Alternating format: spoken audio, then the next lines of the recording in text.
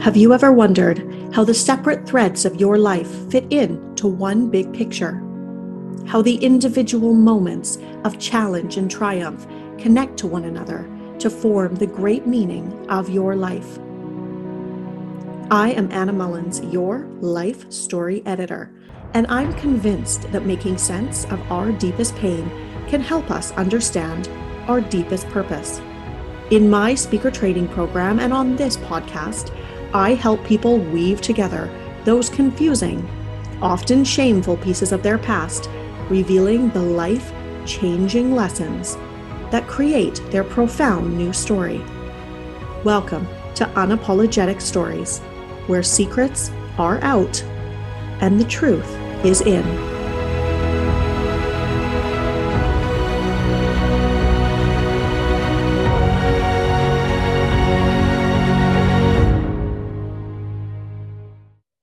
Here are some words you may commonly associate with grief: sad, heavy, painful. Here are some less common words you may associate with grief: inevitable and unavoidable. Here are some other words you may never think to associate with grief: elevating, life-affirming, and heavenly.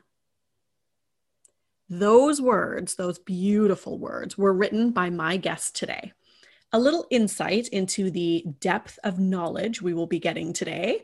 In fact, those words actually opened her groundbreaking keynote talk, which she delivered just a few short weeks ago to an online audience at our Unapologetic speaker event entitled Home, just weeks before the launch of her brand new book, Conscious Grieving: The Path of Awakening Through Loss.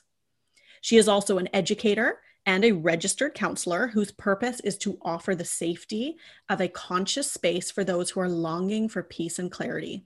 Her work is informed by her deep passion to create opportunities for inward development and purpose-led transformation. In her private practices and workshops, she focuses on supporting individuals and teams in cultivating deep awareness and creating conscious connections, which lead to powerful ripples. I can attest to that, powerful ripples of healing and joy in all areas of our lives. She speaks and teaches on topics such as mental health, holistic wellness, self and community care, grief and loss, and conscious leadership. And you can find her at mindonspirit.com. But today you can find her right here, sitting across from me on this podcast, Unapologetic Stories, gracing us with her unapologetically profound wisdom and love. Welcome, Tara Nay. I'm so happy to have you here. Thank you, darling. Such a joy to be here with you. And I find it so hilarious that it's like such a beautiful introduction. And the first thing I think is like, oh dear, that's a bit of an ego rub. I can put the ego aside right away. We're talking about consciousness here. No egos allowed. No egos allowed. See, this is why I say it for you. I get to just like embrace you with all of the magic and wonder that I believe you are. And I do truly, and I say this sort of humbly on your behalf, I am really, really grateful to have you here. And I know how much you will provide to our audience and to our guests today. Just in our conversations that we've had, you've always been so deep and so thoughtful. And even leading up to our recording today, you said your work is just spirit-led, and it truly is. And so I hope that is what our audience feels as well, coming through their ear. So I wanted to start today with the big question, which is around your book, Conscious Grieving. Mm-hmm. Most people really do imagine that grief is, as you said in your talk, and as I just repeated back here, that grief is sad, it's heavy, it's painful, and it's unavoidable.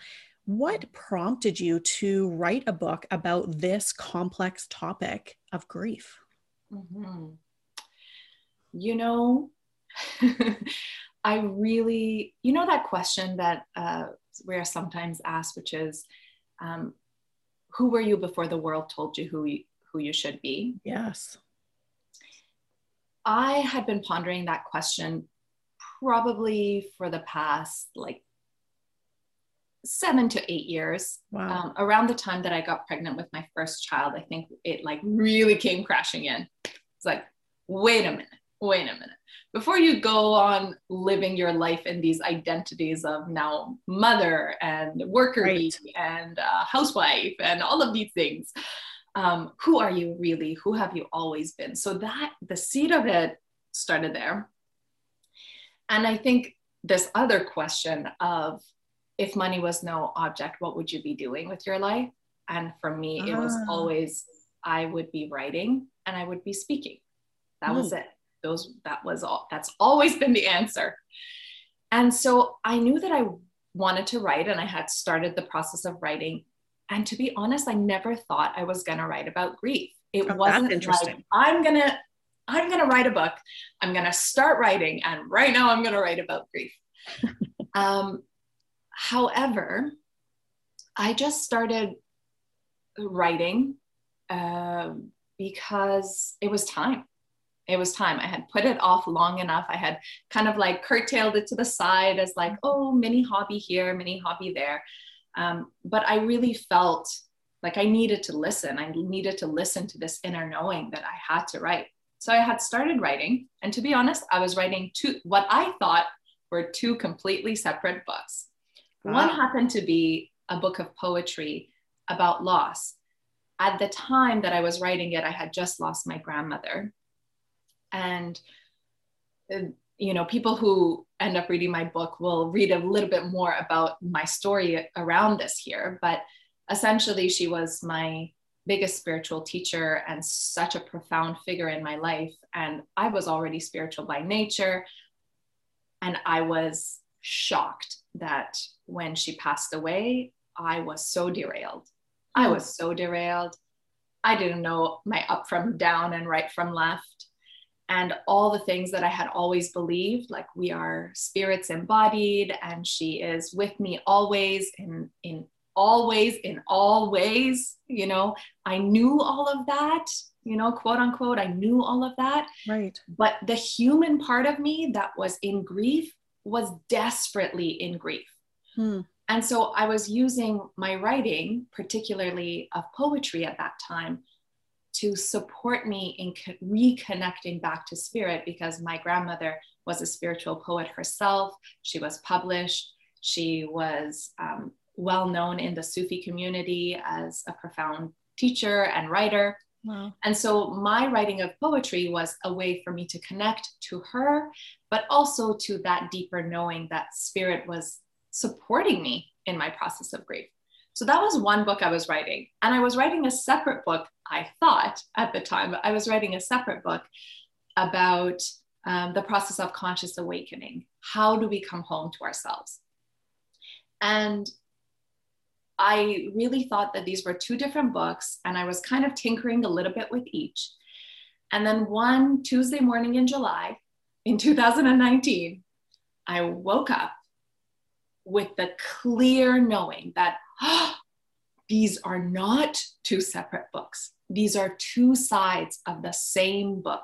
And as soon as I had that thought, it was like, it was even more than saying a seed was planted, because it was coming in fast. Yes. Like there was no denying it. And I couldn't stop thinking about it. I was like, no, this is it. This is like, it was knocking so hard at my door, like, hello, you know what it is now, you know what it is, right, that I spent all of Wednesday organizing childcare for my two kids. I told my partner on the Wednesday evening, I said, I know we haven't talked about this, but I have to go away, I have to write. Wow. And he's like, okay. I'm like, I have all the kid things organized, I'm leaving tomorrow morning. I woke up on the Thursday morning, I left the house at 5 a.m. I went to Main Island where my sister has a home. It was empty at the time. And I arrived and I started writing around noon on that Thursday. And I wrote and wrote and wrote and wrote. And I maybe slept a few hours in the night. And I woke up on Friday and I wrote and wrote and wrote and wrote. And then I woke up on Saturday and did the same. And shortly after noon on Saturday, it was done. Oh my word. It was done. So with that, it was like the book was ready. The message was ready. It was coming. And I knew I was the channel because it had knocked hard, and I was awake enough to realize it is knocking. Open the goddamn door. Oh, I just love this so much. I love this so much. And I mean, I don't know if our listeners have kind of picked up on this along the way. It's something you and I know have dialogued around. Is it such an interesting kind of awakening into non-duality from a place of duality? From the place of, you know, I know that I'm consciousness. I know that I am consciousness in disguise. I know that I am spirit. I know that I'm tapped into that deeper foundation of who we all are, where we, you know, before the world got in the way, as you said. And yet there is this physical manifestation. Yes. Where I think what I'm hearing, and correct me if I'm wrong, but that's where the sadness and the heaviness was living, in that space. And your book also started off in duality and somehow transformed itself into non-duality. I mean, that feels very magical to me. What an incredible sparkle, sparkle. Yeah, you know, I mean, I think it's one of those things where I joked at the beginning when you did the introduction, like, oh my God, put the ego aside. But like our ego, our form, our way of presenting in the world, our way of being is a gift, because it can be the channel through which this consciousness can live. Through which we can channel that which is uniquely ours to allow into the world. And for me, this book happened to be one of those things. And so I was situated, I was already writing, I was already saying yes to divine interventions. I was already saying yes to trusting the timing of my life. I was already saying yes to the deeper callings, and yes to what feels like unapologetically me. If I hadn't done that work, when spirit came knocking on the door with like, hello, this book needs to be written and you know the things, I wouldn't have opened the door. I would have been like, oh, I'm not dressed right. What am I going to say? I have no tea to serve them, you know, very Persian of me. I would have totally flipped out. No tea. But I didn't, because I had done that work to know, yeah, this is it. And then that's where we become the most highly attuned and sensitized and sensitive conduits for the work that needs to be birthed into the world.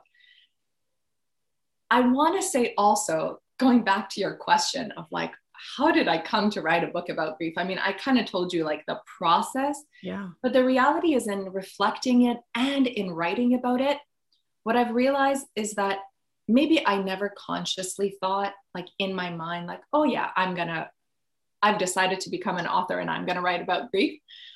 But it had always been the gateway, because when I paused long enough to look at the landscape of my life, to look at the ways in which I had grown into who I have become so far in my life, grief had always been a doorway through a deeper knowing and a deeper awakening within myself. So this book is not just some philosophical thing, I think, and it's not just a memoir of my experience. It's something in between. Yeah. I come by it honestly. Like, this was my way. This was my personal way.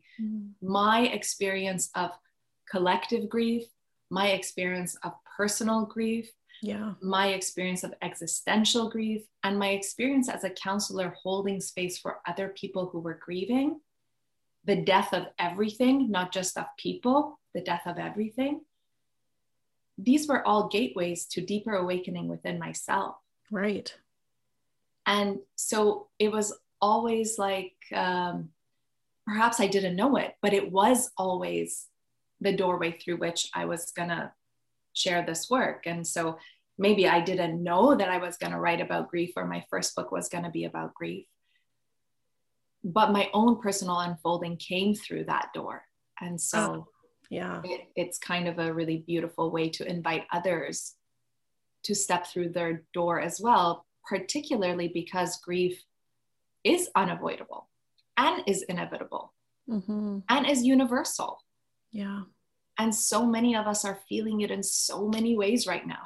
Yes. Yeah. I mean, great point. And I think this is probably why I resonate with you so much is exactly this last point that you made. And I'm hopeful that my listeners as well feel this way is it is sort of the human experience to use pain and use grief as catalyst to our purpose. It is this calling in a sense to pull through, pull out, find our resiliency, find a deeper meaning in what has happened to us and what has become painful and hurtful in our lives. So I think this is an incredibly teachable moment, in fact, and particularly, I think, coming from somebody who works not just in her personal grief, but with other people, as you say, that are moving through those grief processes. I think it's not even the word I'm reaching for, but the grief processes, the experience of grief themselves. Is this something that you witness as well in your community and with the people you work with, that there is a profound meaning in some sense that can be found through pain and grief, if we're willing to kind of see that gateway, open that door? From my perspective, anytime that any of us are willing to be fully present to what is occurring in our life, including the pain and the suffering, that acceptance is the doorway. Whether we understand our pain and our suffering as a grief process or not is maybe besides the point. Great. However, in many ways, we are all grieving something. Yeah. People can come to my practice and be, they might be grieving the loss of someone, but sometimes grief shows up like, I'm a new mom and now I'm grieving the life that I used to have. I love my kid, but who the heck am I now? This kind of grief of like a sense of a loss of self, perhaps. That's also grief. People come to me in situations of difficulty in their relationships and they're grieving the love that they've lost or the love that they long for so desperately. Some people are grieving for the little kid they used to be who got shunned or quieted or who didn't have time to flourish. And they have to go through the process of grieving for her and with her and through her, so that they can become more fully and unapologetically, as you would say, themselves. Yes. So grief is not just like, this one thing of, I lost somebody, or death happens, or loss happens. It's ingrained in every aspect of our human experience. Yeah. And your human experience, quite literally, took you through many instances of not just your own grief, but also witnessing others' grief, as you say, and moving through that. In your talk, you actually took us through your life and your travels from your childhood right through to adulthood and your work in both Guyana and Tanzania, which arguably, I would say, shaped some of your perspective here. Talk to us about those learnings and that work and what came out of it. Yeah. What a great question. I mean, how much time we got? As much as you need. I'm here for it. So I grew up in Iran. I remember, it's funny, like how at the beginning of this talk, I said, who were you before the world told you who you would be? Yes. I distinctly remember being probably about 6 years old, 6, maybe 7, and going to this kind of like, I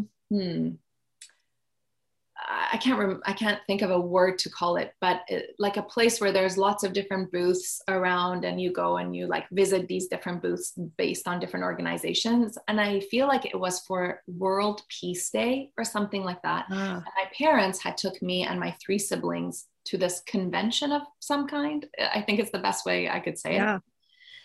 And this was in Iran. And I remember getting to the UNICEF booth. Now, this is at the time that like UN still had some representation in Iran.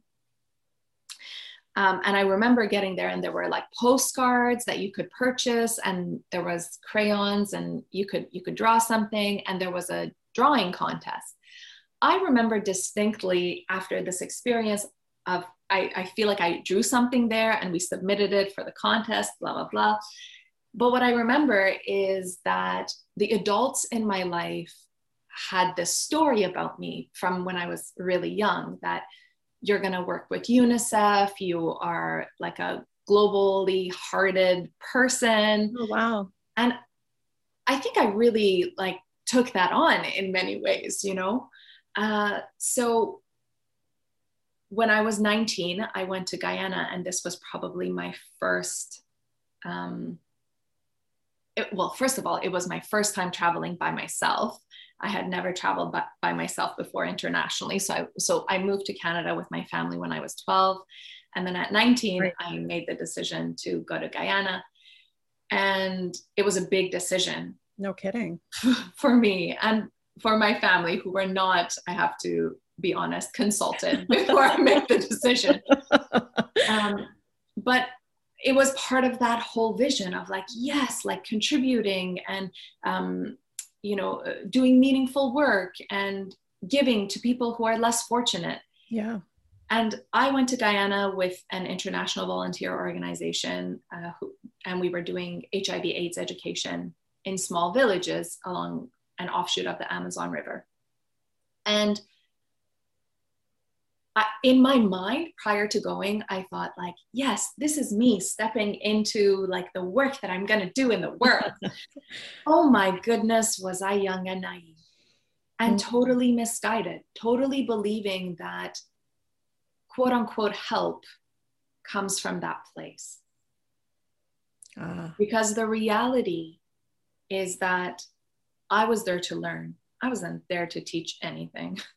I mean, great. I taught some young women my own age, or maybe slightly younger or slightly older than me, like how to put on a condom correctly on a banana. Yes, I did that. Yes, yes, I talked to them about like how you do or don't get HIV. You know, we did some like basic education things. But what I learned was much bigger than that. Yeah. What I learned is that no amount of information out towards someone else is truly helpful. I can only be helpful if I'm fully present, if I'm fully hearing them, if I'm fully allowing for their unfolding, if I'm not denying them, if I'm appreciating them, if I'm present for them, if I'm conscious enough to separate myself and my internal entanglement from their expression in the world. Wow. My holding of space can be helpful, yes. But no amount of, you know, first world knowledge coming to quote unquote developing world does, you know, bleep all. Mm-hmm. I really had to control myself there. And you don't need to. We can just put an explicit warning on this. Yeah.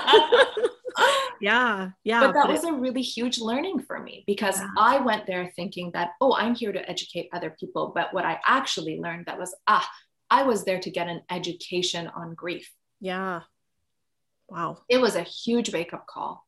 And I came back to Canada with the most intense case of reverse culture shock.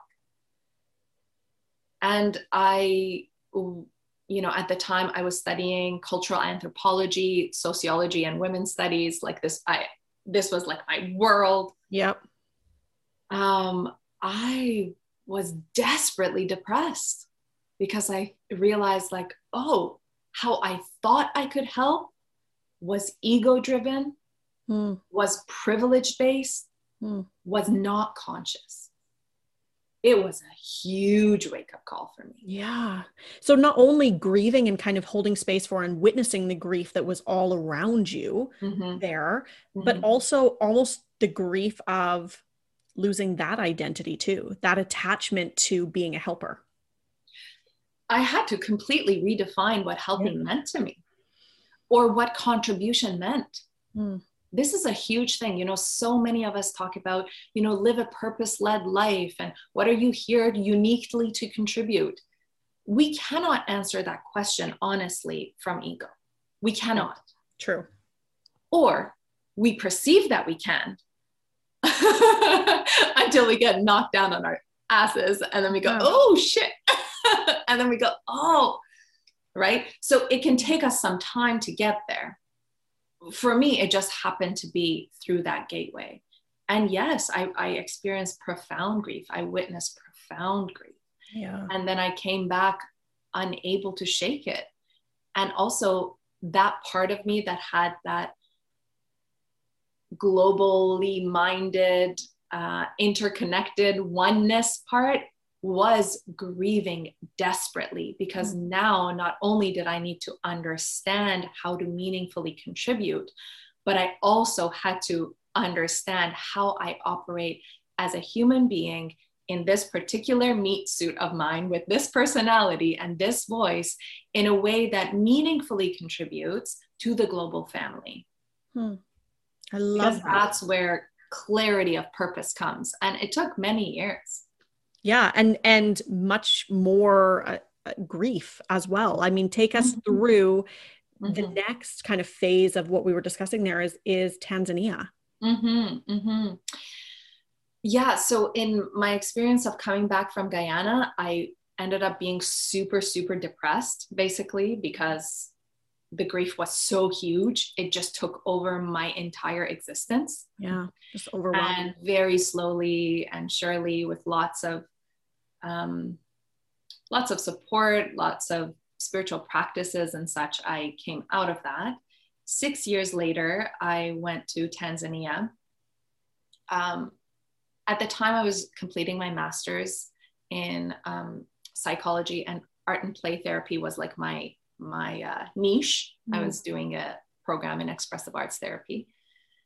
And just before I went to Tanzania, actually, as like a mini thing, I went to Sri Lanka to work with Sinhalese and Tamil youth right at the end of the Civil War. So the Civil War had just been declared complete or ended.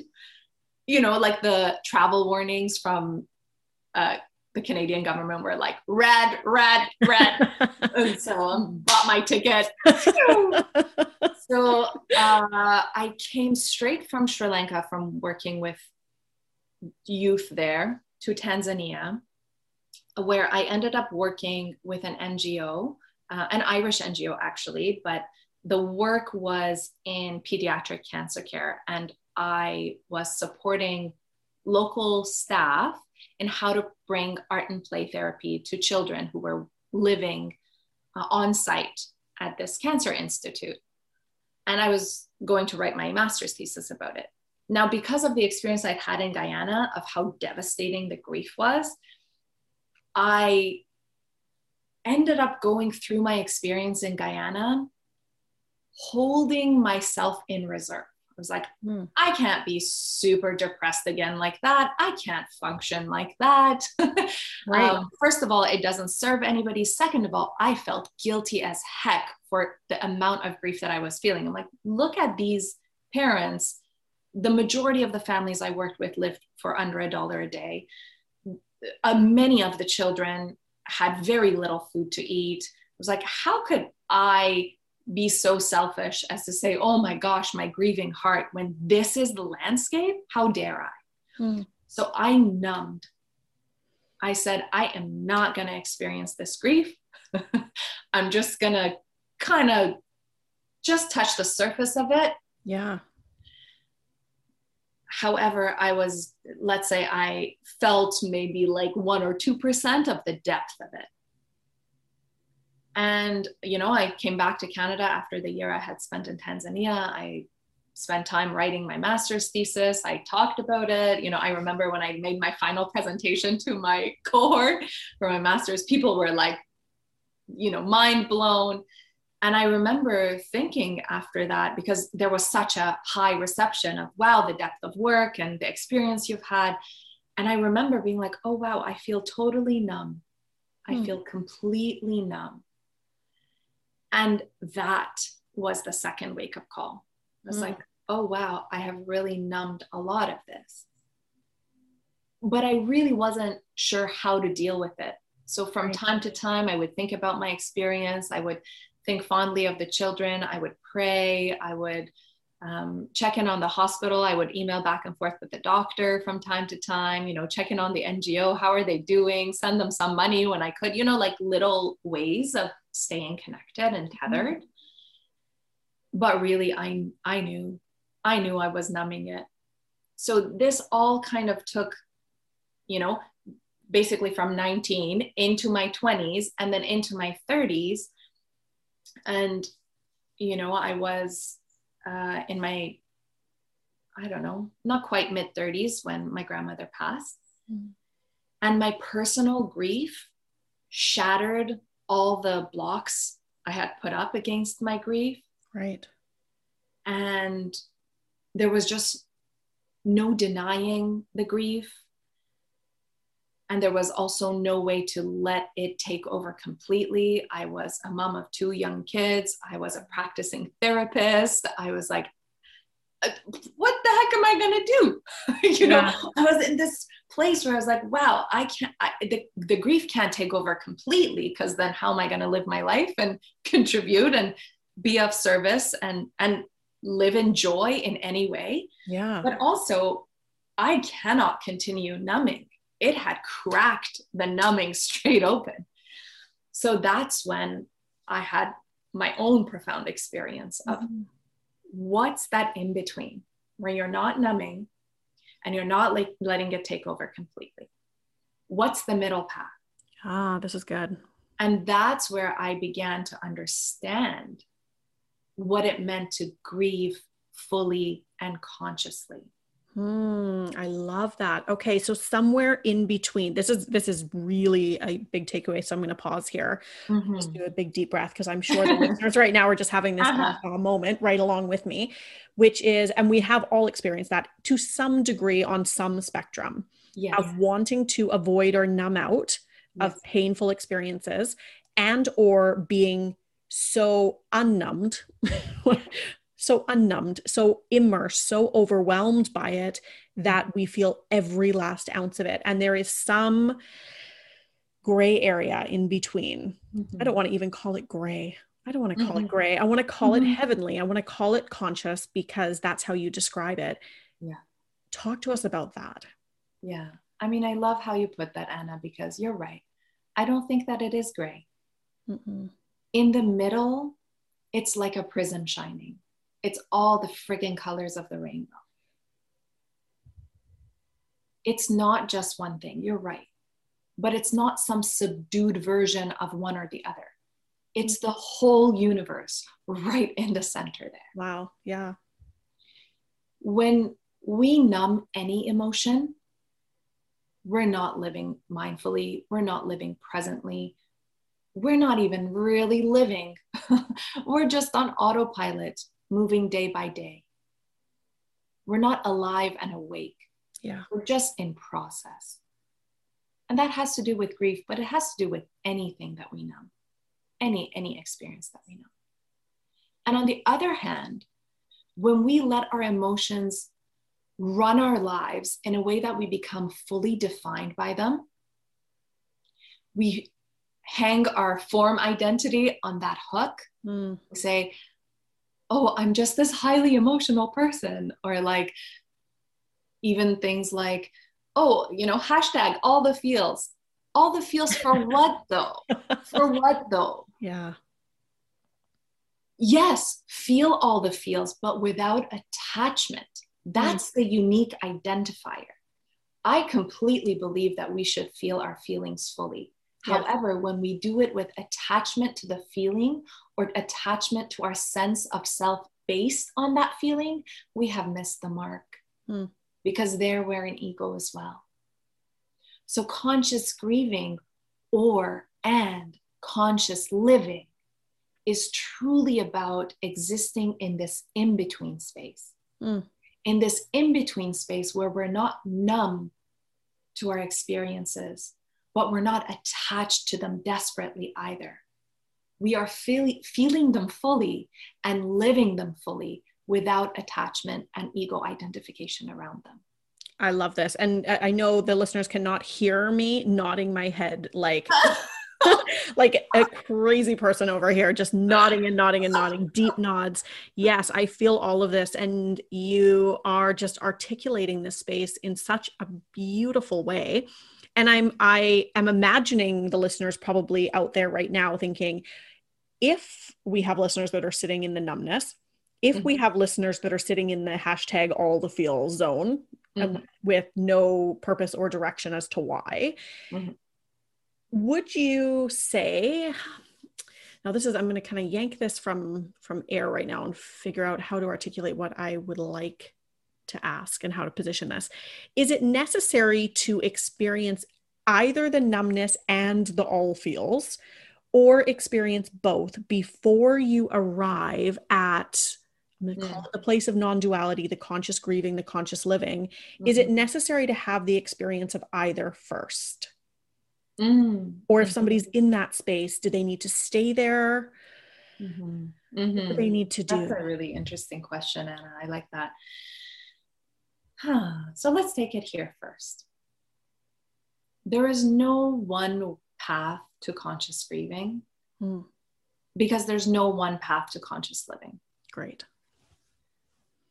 So people who are already living consciously might move into an experience of grief and be self-aware enough and awake enough into their own life and in their awareness of, this is my human experience and I'm in awareness of it. I'm the witness of the experience and I'm moving through it. Yes.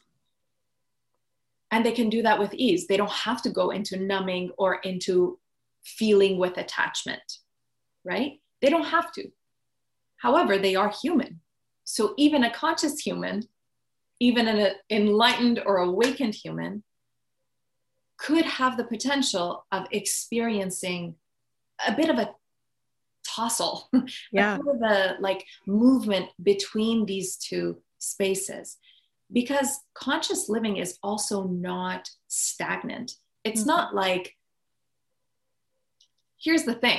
I think people who are like on the path of awakening and living a conscious life, it's not like one day they wake up or they have their awakening and that's it. They no longer feel the pull of ego in one direction or another, because they are still human beings living a human experience. That timing might be shortened. So they might feel the pull of ego into numbness, for instance, but recover themselves more quickly into awareness.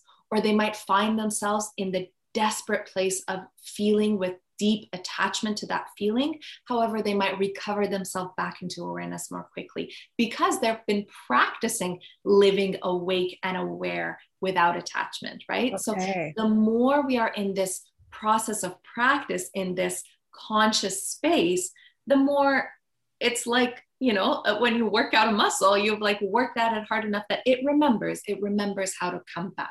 Right. And if we haven't had that experience, sometimes we do fall on one side more strongly or on the other side strongly, or we seesaw between the two ends because we don't know how to make sense of our human experience.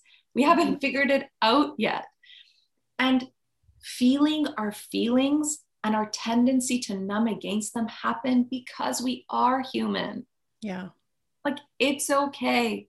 So, darling listener, if this is for you and you're like, oh yeah, I've been numbing against that sadness about, you know, the distance between me and my partner for the last 3 years. I've been numbing that. I've just been on autopilot because we have the kids, we have the house, and we have the jobs. And like, I don't want to feel the sadness. Like, that's okay. You're human. You're human. Find grace and generosity for the human part of you that has yet to figure out exactly how to live in awareness, but still enjoy. See, this is the part where most of us numb because we think if we become aware of it, it will be too painful. That's why we numb, right? Okay, let's just pause. If we become aware of it, or the fear is that The if fear we is, become aware of it or make ourselves aware of it yeah, or focus in the awareness, because what I'm hearing is most of this is it is rooted in awareness, yes, then we will have to feel it. we'll have to feel it. And that will be too freaking hard. Good Lord. And we perceive that like, oh crap, if I feel it, then I might end up feeling like shit for way too long. Yeah. But the reality is, the most magical part of living aware is that through awareness, that's where we can actually access peace and joy and ease, because that is our essential nature. And the doorway to accessing our essential nature or our conscious self is the doorway of awareness. Mm. I mean, this is the reason I wrote my book. Yeah, Please, for the love of God, buy the book. This is so great. This is so great, Taranay. And as I'm kind of embodying this as you're talking, and I'm really trying to absorb these words and what that feels like, tangibly, I'm thinking, okay, so if I'm out there and I'm wondering how to make my way through this process, yes, if it's rooted in the foundation of awareness, I have to make myself aware. So practically speaking, what does numbness feel like? And am I in it? Or am I in numbness because I've identified or become aware of what that is and what that looks like in my life and how that manifests for me? And or am I in the all the feels, the hashtag all the feels moment? Again, sort of, am I aware of it when I'm in it? How can I be more aware of that particular state? And then there's this other thing that's arising for me as you're talking, which is, again, it's almost trust in self. That we can come back to the middle spot, that we aren't going to get lost in the swamp of numbness, that we aren't going to get lost in the swamp of the feels, all the feels, the overwhelm, the grief. It does rely on self-trust in a way, or cultivating trust. Yeah. Absolutely. And I mean, you're right. Sometimes we can feel like we're stuck in one or the other of those extremes. Particularly if we're not practiced in how to trust ourselves or how to come back home to ourselves. Yes, we can get stuck in one of those extremes, right? So if someone, let's say, hypothetically speaking, let's talk about a person who's in all the feelings with attachment. What could that look like? That could be like someone who's really angry at their estranged parent, for instance. They are angry and they will go and tell everybody about it. And anytime someone says, oh, like, are you spending the holidays with your family? And they go, well, no, because, my so-and-so did blah, blah, blah. And they're like, so have you met my mother? Have you met my parents? So then we get to this place where like, there is an attachment of their identity as a human being based on that anger that they're holding on to. And it may have served them for some time because perhaps that parent was super toxic. So they created some boundaries, and with those boundaries came this anger, let's say. But if they've been carrying that around for years, even months, let's just say, to some degree, they are cheating themselves of a deeper peace and a deeper ease and a deeper clarity and a deeper joy because they are attached to an emotion. They are deriving their sense of self by attachment. So then the work would be can you recognize that that's not the real you? Can you recognize that your attachment to that identity is an attachment that perhaps has served you or you perceive as having served you? Is it still serving you truly? And if it's not serving you, what do you need to come back home to yourself, to release? Beautiful. And for instance, in that example, like forgiveness is hardly ever about the other person. Forgiveness is to free ourselves, right? And sometimes it is about trusting ourselves. And sometimes we don't know how to do that. And we need support to come back to that. We need the support of a conscious community. We might need the support of a professional. We might need the support of learnings and teachings that may come our way through a book or a podcast, you know, who knows? But those invitations are always there if we're willing to open our eyes and our hearts to them. Yeah. Let it be the gateway. Yes. Absolutely. I love that.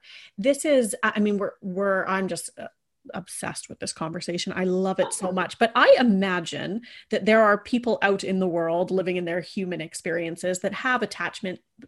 I think probably more so to the numbness than anything else, that would say, this is a big topic I don't really want to broach. So I'd love to know, how do you find that people in general react to the topic of grief and loss? And when you're out in the world saying, I'm a writer and I talk about grief and this is my work, and you're putting it out in the world, how do people react to that topic? This I find so fascinating because on the one hand, some people go, oh, wow, that's deep. Yeah. And I can sense just like their guard go up and like, oh, I am not ready. I am so not ready. And then there's also the complete opposite of people saying, yes, you wrote about that. What does that mean? I think that might be what I'm going through, or I think I might need that book. Yeah. It's kind of two extremes I hear from people when I tell them I wrote a book about grief. I think the fascinating thing is that there might be a misconception that someone who's written about grief must be super depressed, or their work must be super depressing. Right. I will tell you this right now. I love my life. I love to laugh. I have deep joy running through me. There's deep ease and peace here. And it is a conscious choice to live in that way. I have decided to embrace the reality that grief will always happen in some shape or form. And that allowing myself to grieve consciously will only allow me to live more consciously, and that will allow me to love more, to be more, to contribute more, you know. So I think the reception really has very little to do with me or the book or the topic. It has to do with people's readiness to live a life that's awake and to allow themselves to go through the darkness that is there, to appreciate that there is also love there, that there is also light there. Yeah. That the two extremes and the rainbow in the middle all exist, all at once, all the time, for all of us, always. Yeah. And this is something you said in your talk, which I found so profound. It gave me all those goosebumpy moments in the middle of it, was when you said there is only grief, and I'm sure I'm butchering this, so please get this right for me, but there is grief only exists where deep love exists. And that has so many layers of meaning now that we've had this conversation, I think in a different way than I heard it the first time. But deep grief only exists where deep love lives. I mean, I think that's part of that is true to my personal experience. Yeah. Because I have personally experienced so much of the darkness in my own personal life, some of which is included in the book and some of which isn't. Not all of my story is there, but the depth is there. I felt the things. I've seen the darkest of the dark, and I've experienced the purest of love. And I truly believe that both exist. Yeah, because you really have lived it. You're like the walking, talking example of everything that you teach. Every experience you've had has, you've been on the extremes. You've been kind of in the middle. You've been embodying both the duality and the non-duality of all of this philosophy and belief system. I love it. I love it. I love you. I love that what I read at the beginning, your beautiful words, that the three words you ended up at were three other words you may never think to associate with grief: elevating, life affirming, and heavenly. So before we wrap today, just talk to me about that. Take us through the elevation, the life affirmation, the heavenly nature of this work. Mm-hmm. I believe that conscious grieving is elevating because it brings us to that fine moment, that edge of our life where we go, hey, babe, are you going to live awake? Or are you going to sleepwalk this one? It elevates us. It says, show up for your life, even with the pain and the suffering included. Yeah. Show up, live awake. You know, that's the message. It's life affirming because when we're in that space of living and grieving consciously, we are saying yes to life. We are saying yes to what is present, to the isness, as I call it, of the present moment. No matter what comes up, we're saying yes to it. And we are saying yes to our life, really. And it's heavenly because heaven is not this place that exists outside of us. Heaven is an experience that we have internally, an experience of feeling deep, true joy and peace and love and ease. And the gateway to that is consciousness. So the gateway here, whether it's conscious grieving or conscious living, which honestly are kind of the same thing. Yeah. They're really two sides of that same coin. You know, this is the process in which suddenly grief becomes heavenly. Because if we grieve in a conscious way, we are grieving from full presence, from our deep connection to our essential nature. And when we are deeply connected to our essential nature, we already know that joy and peace and ease and love do not exist outside of us. They are us. They are our essential nature. And so we experience heaven because that is what we are. We are life itself. We are consciousness itself being expressed in this human form, which happens to grieve from time to time. Gosh, I love this. And I love too that we frame this out earlier, and you did so beautifully, that there is no one path here. There is no one route. There is no one timeline. It might take you from Guyana to Tanzania to 2 children, and it might take you all over the world. It may take you up and down different experiences in your life. There is no timeline. There is no pressure. It really is just about becoming aware when it starts to feel like the time is right. The calling is there. The door is open. The gateway has arrived for you. What a beautiful message and kind of call in for all of us.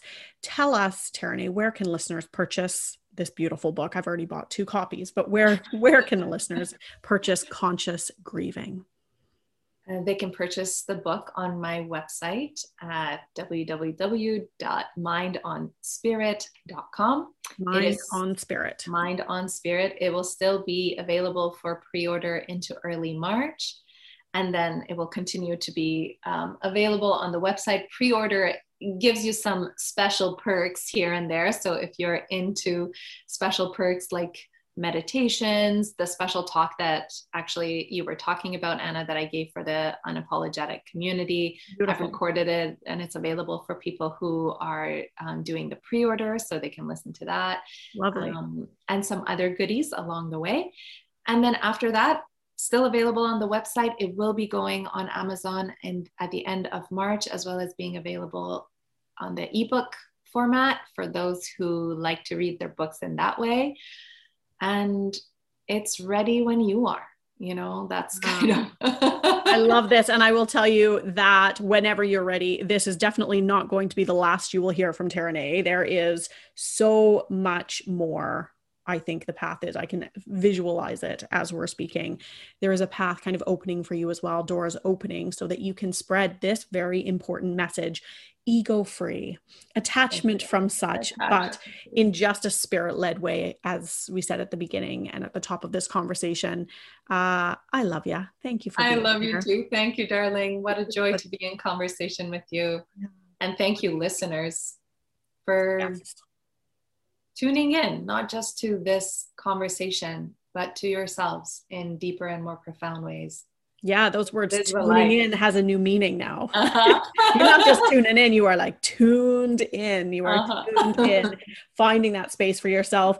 Taranay, thank you. I know I'll have you back at some point, but I really appreciate you being here. Thank you. My joy. Thank you for having me. I am so thrilled to have had Taranay here. And one of the things that I wanted to add, as I often do at the end of these recordings, are my thoughts, answering audience questions, or just letting my secrets out, because that's what this is all about. Secrets are out. They're out of fashion, they're out of style, but they're out right now.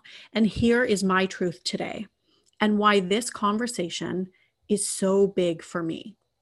Because it was my own grief, my lost identity, my lost health after my accident, my lost state of perfect mental health, in quotes, that brought me to the work I am now doing. And trust me, I spent a lot of time in the numb, and I still do some days. And I also spent a lot of time in the fully feeling space, the overwhelm, where my trauma and my grief and my sadness took over my entire body and mind.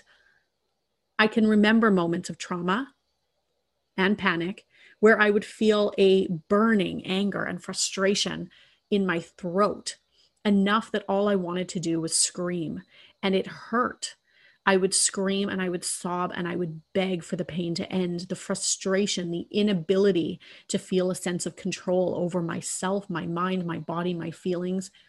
It was debilitating. And the more I sobbed into that mental pain and frustration and anguish, the greater the physical pain in my body would become. And the cycle would then continue from chronic physical pain to chronic emotional pain, and then emotional pain back to physical pain. And it went on and on. And so I deliberately numbed out. And for a time, that did work. It was actually what I needed in order to get the pain down, to keep it at a reduced level so that I could function. And that did work very well. But it also made me avoid some incredibly important messages. It forced the breakdown of relationships in my life, some of them, and the path, the space to my own conscious grieving, conscious living, what I probably would call conscious feeling with more consciousness. And as Taranay says, not attaching to the feelings, really shapes my work now. There is no bypassing, but there is also no immersion, full immersion, without safe support from professionals. I will put a period at the end of that sentence. There is no bypassing, but there is also no immersion without safe support. And it is always about recreating the narrative of what those feelings are and how I allow them to show up, what I make them mean in my day-to-day life. And if you ask me why any of this? Why conscious feeling? Why continue on when pain is so deep? The answer is twofold. First, because I know, and through my work with Deepak, I know that grieving happens in every moment. First, you hear my voice, and then it disappears. That moment has died, and another one has been created. We are constantly moving through processes of births and deaths. The birth of a new breath, the death of a breath, the birth of a new breath. Again, this is happening constantly in our life. So why continue on? Well, as Taranay puts it so beautifully, the answer is love. And for me, the answer is always the anticipation of that beautiful, hopeful space, that new breath that exists after. And for me, my love, my new breath exists in the form of my 2 young daughters, my daughter Ava and her little sister McKenna, who, though they don't know it, consciously at least, they inform my reason and they push me back to the center every single time.